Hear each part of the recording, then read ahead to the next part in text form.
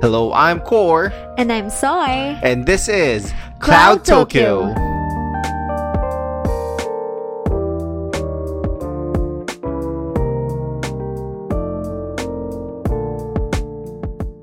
Hello everyone, what's up? Welcome to the second episode of Cloud Tokyo's second season. And for today or tonight, we are going to talk about the latest Marvel movie, Shang. Shang-Chi. We're so pretentious, but it's Shang-Chi. Shang-Chi, For the Legend of the everyone. Ten Rings. We're just trying to be like trying to pronounce it right. We're trying to be Shang-Chi. politically correct with the Yeah, pronunciation. kind of, sort of, but yeah, we're going to talk about Shang-Chi and the Legend of the Ten Rings. Yeah. So, what are your first It's thoughts? so good. I know. I mean, at first I was very skeptical, especially with the first half.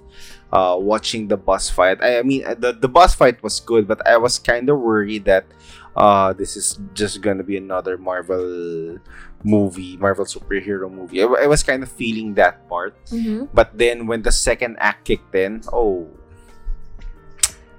masterpiece.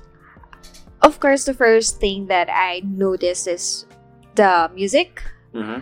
It's really good, Yeah, and the soundtrack's really good. the choreography of the martial arts are very, very amazing. It seems like they really researched about the proper martial art kung fu thingy that we But we not always just see. that. They hired Chinese cinemas. Brad Allen, I think, if I'm not mistaken. He was kind of mentioned at the end credits. Mhm. He was one of the stunt coordinators for Jackie Chan. Oh, So that's okay. why the fight scenes were so familiar. Mhm. Very, very Chinese martial arts And I loved it. style. Yeah, I loved it because Yeah. it really showed the Chinese culture. And at the same time, if you love the boss scene, I love the scene where his parents were like fighting each other. Yeah. But Yeah.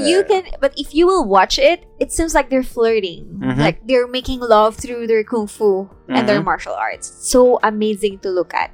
So everybody was kung fu flirting. They were flirting. It looked so romantic.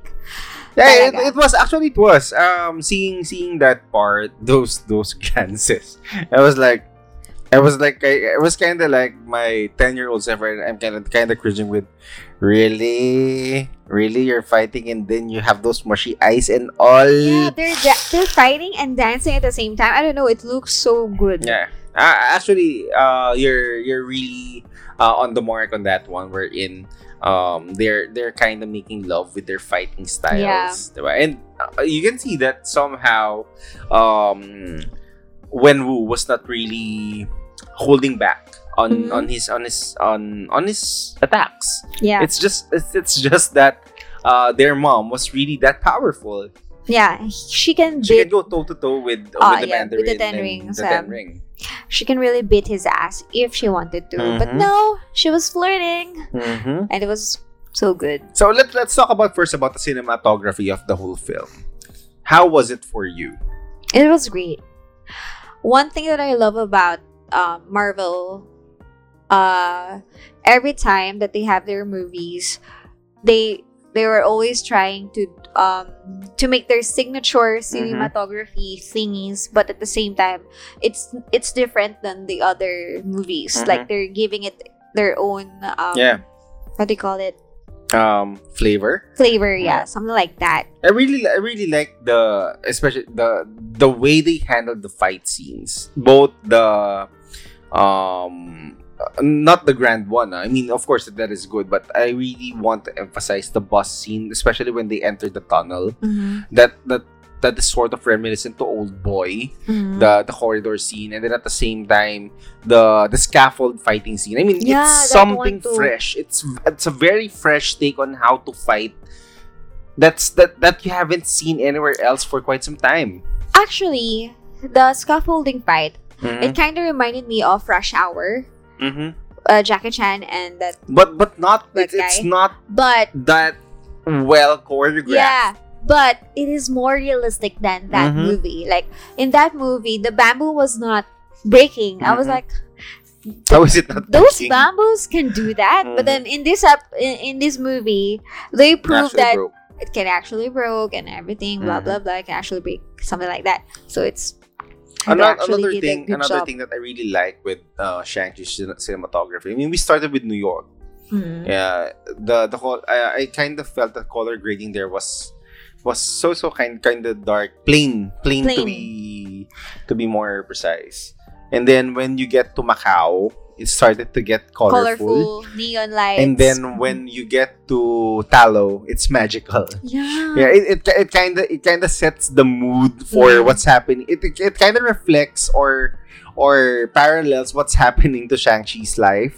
At that point, we're in New York, everything is normal, and then you started to have a glimpse of what's happening. like with, it's like an introduction to the world of his sister Yeah. and what. and the Beast thing of that Ten will Rings, come. and then eventually it became this magical place, especially in Talo. And don't forget about the flashbacks, Mhm. like the story of Shang-Chi when he So let's get to the when story. he's Yeah. a young kid. The cinematography there was really good. Like when it showed when he was a baby until Mhm. when he grew up and Yeah, speaking of the things. story, I really love how how the exposition was played out for their backstory. yeah, They showed the backstory, I think, like 2 to 3 times, one per one per act. arc. Um, Yeah, yeah. or act. Yeah, From the first part, it kind of told you the story that when Wu just changed, and then it kind of gave the impression that he's the bad guy. yeah, but in fact, he's actually a good father. Yeah, he actually changed for the good, for the Mm-mm. better. Mhm. And his only priority right now is to bring back his wife, Yeah, because he wants to be a family again together with his wife. I mean, that's Mhm. that's just the whole point of. he's not what actually he's doing. bad as like sorry, spoilers ahead, but he's not actually that bad. He's just Mhm. empowered by his like he really wanted to be with his dead wife. Yeah. So he was crazy.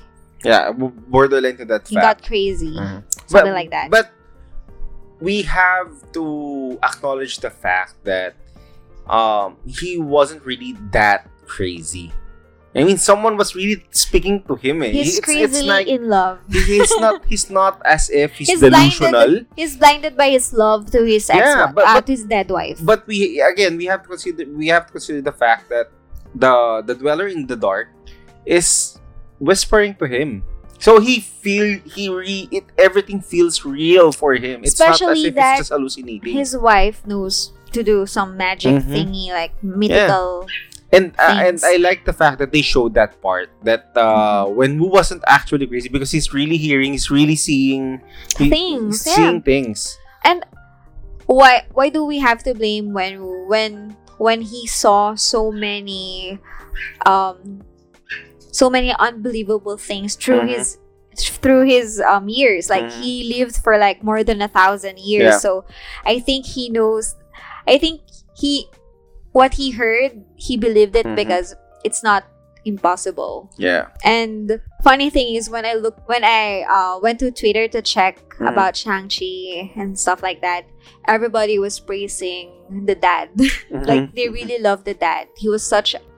They said that he's easy to the eyes Mhm. or on the eyes. I don't know, Mhm. but something like that. And his father's story is really amazing. Mm-hmm. Yeah, almost to the point that it kind of feels that he has his own movie going on inside the feels movie like- itself. It feels like it's the story of Shang-Chi and his dad, his relationship with his dad. Or it's kind of more of the story of his dad through the eyes of Shang-Chi. Yeah, it's something kind of that. like that. Yeah.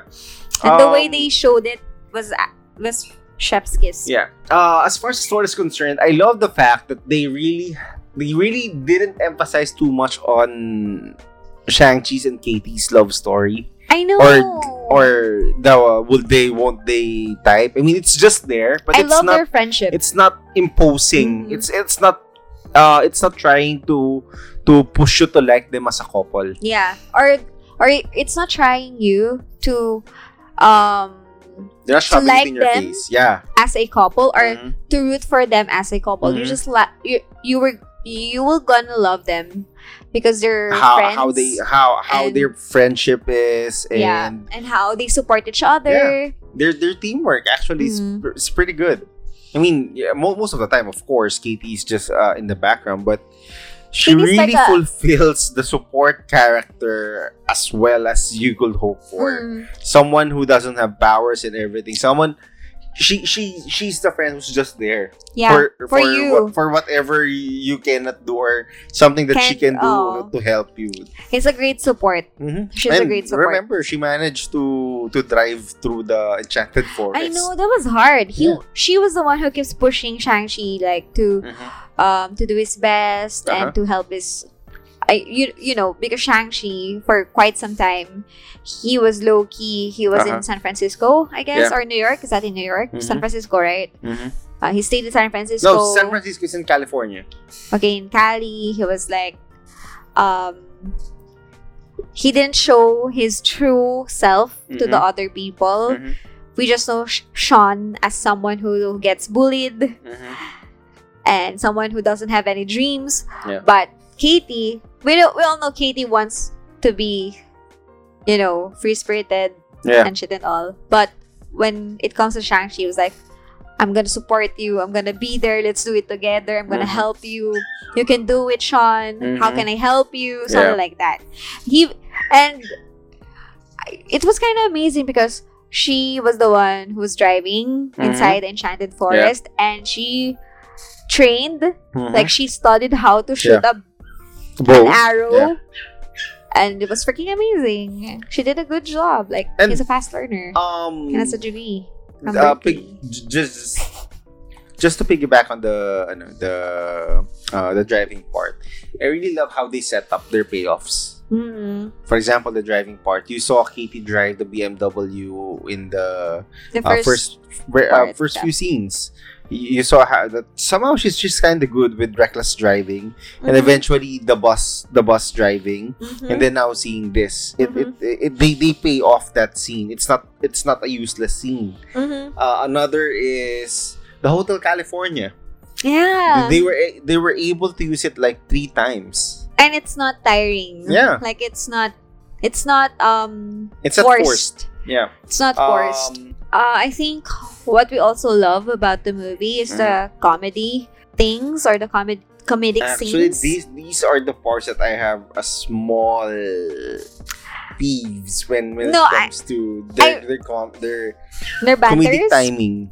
No, their comedic timing is kind of awkward. Yeah, it's all kind of awkward and funny uncertain. as fudge. You know, it's like a typical Asian people. Yeah, for example, the one in the airplane.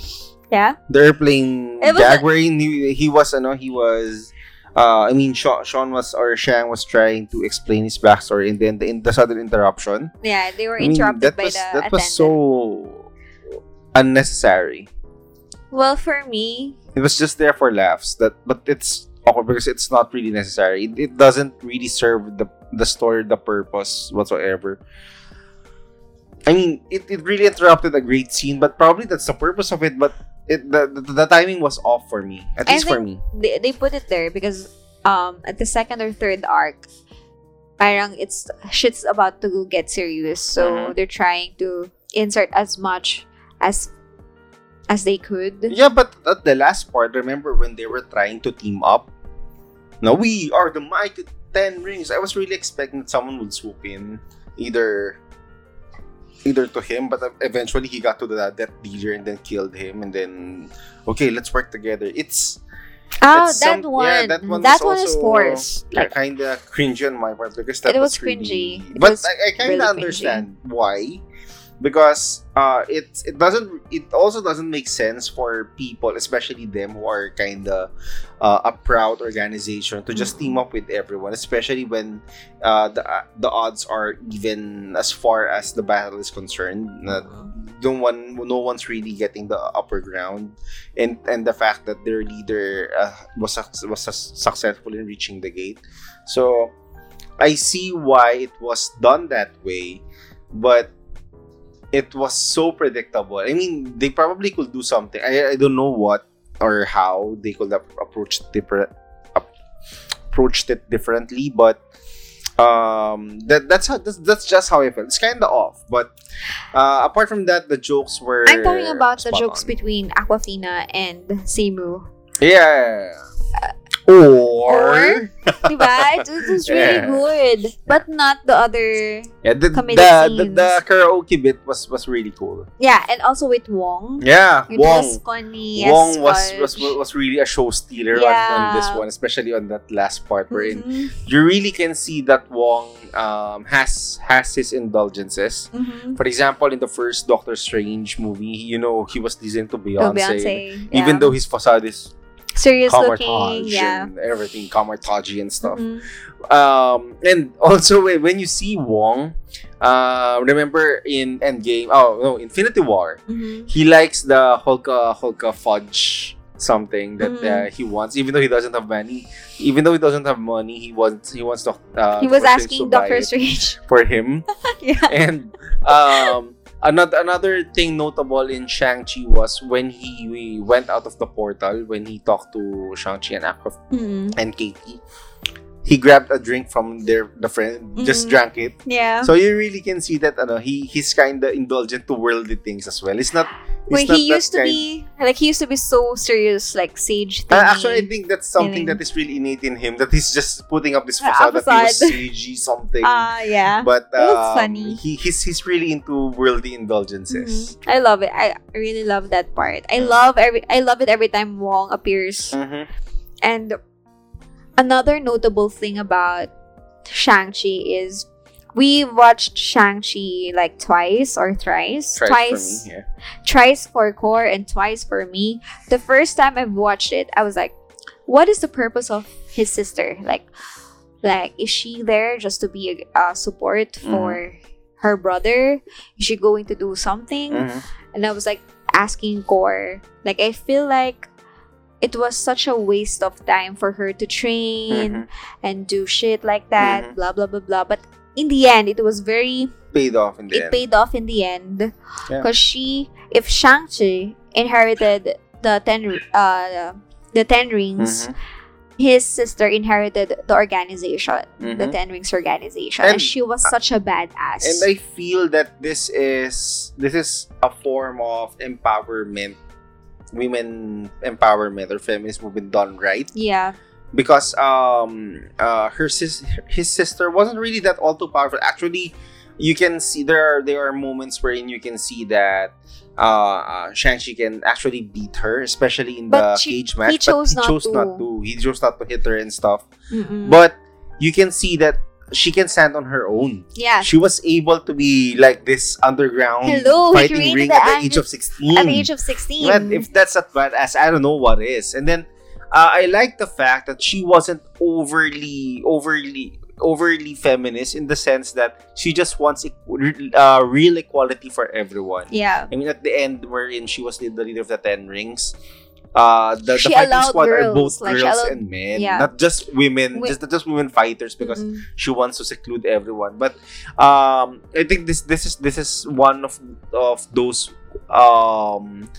movies wherein you can really depict, or at least a perfect depiction of women empowerment. Yeah. Basically, diba?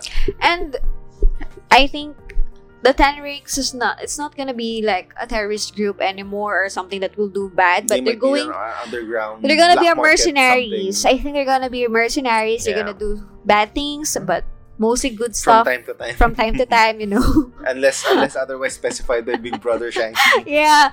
So yeah, I really enjoyed her character because she started off as someone who's very sad because Shang-Chi left her in the Mhm. compound and And she was mostly in the alone. background. Yeah, she was alone for how many years, but she started to realize that I can do this on my own. Mhm. I can be on my own. And Mhm. so she ran off, created an underground fighting ring at the age of 16. Mhm. And she's a really good fighter. Yeah. She is a really good fighter. So yeah, final thoughts. Final thoughts. I love the Talo people Mm-hmm. because their lore is very interesting. I Yeah. told you about my theory that maybe they're trying to implying that Mm-hmm. because I don't know, like the Talo village people are so amazing, and I think they're from another dimension. They just went here in our dimension because they wanted to To protect. promulgate Yeah, they wanted to protect us from the soul, from the mega soul sucker. And so now that Shang-Chi defeated the mega soul sucker, the dragon, it went out, like it went somewhere. So that Secret means protector. that's the end of the dragon's era, I think. Oh, And that's why, it's a different as theory. Huh? if you can see, all of the mythical Chinese creatures were in there, like the nine-tailed fox, Yeah, the Yulajing.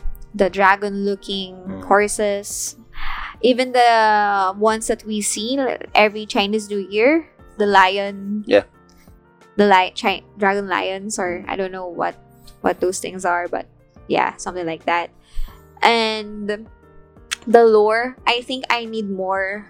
I think I need to learn more about the Talo village people, Yeah. and also about where do the Ten Rings originated. Like, I wanted it to know, because at the last part, everybody was like, it's not vibranium, it's not Chitari technology, it's older than everybody's, and they haven't seen it on in Wong's codex or something like that. So I think the Ten Rings is from another dimension, like from another Probably universe. from the dimension of Talo. Yeah. With the mere fact that somehow those who are from there can somehow manipulate the rings in itself. I think, but majority of the fact I think is because his mother and Shang-Chi has the heart of the dragon. Basically in the comics, those in Talo are descendants of the dragon, literal descendants of the dragon, but in human form. They're not gonna be dragons and stuff, but they are descendants of the Great Protector. At least that's in the comics. Oh, So- now I know. So yeah, I guess on my end, I kind of love the fact that theory of yours were in the mythical beings in Chinese are all there. So I'm kind of with you on that one.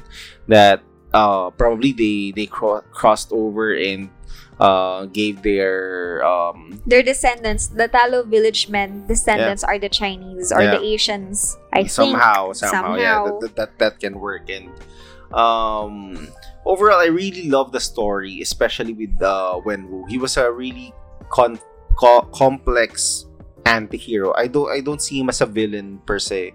He was probably anti-hero at best. He's just a misunderstood dad.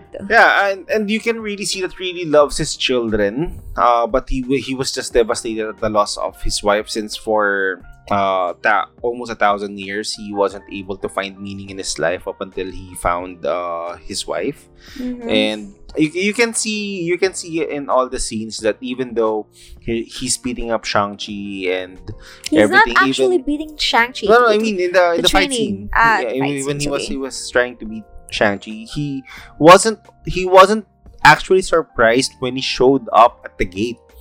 Meaning he knows that Shang-Chi can survive his blow. I mean, he trusts that much that his kid can actually catch up to him. He was just trying to do his best to just get his wife so that they can be together finally. I think he has so much faith in Shang-Chi. Remember in the first part, like he knows that his men couldn't beat or kill Shang-Chi even if And they he was tried. so proud. He was so proud of it. I mean, you can see it in his face. He was a proud father. You can't touch my kid. He was a loving father, actually, because whenever Shang-Chi trained, he didn't force Shang-Chi to train as an assassin. Shang-Chi volunteered. He chose to be there, and whenever Shang-Chi to have the power to fight. Yeah, whenever Shang-Chi was feeling down or was having a bad time training, he was there to like encourage him, to comfort him, to care for him. But unfortunately, he was too consumed with grief and longingness that he forgot to really take care of his kids. children. That's his only fault.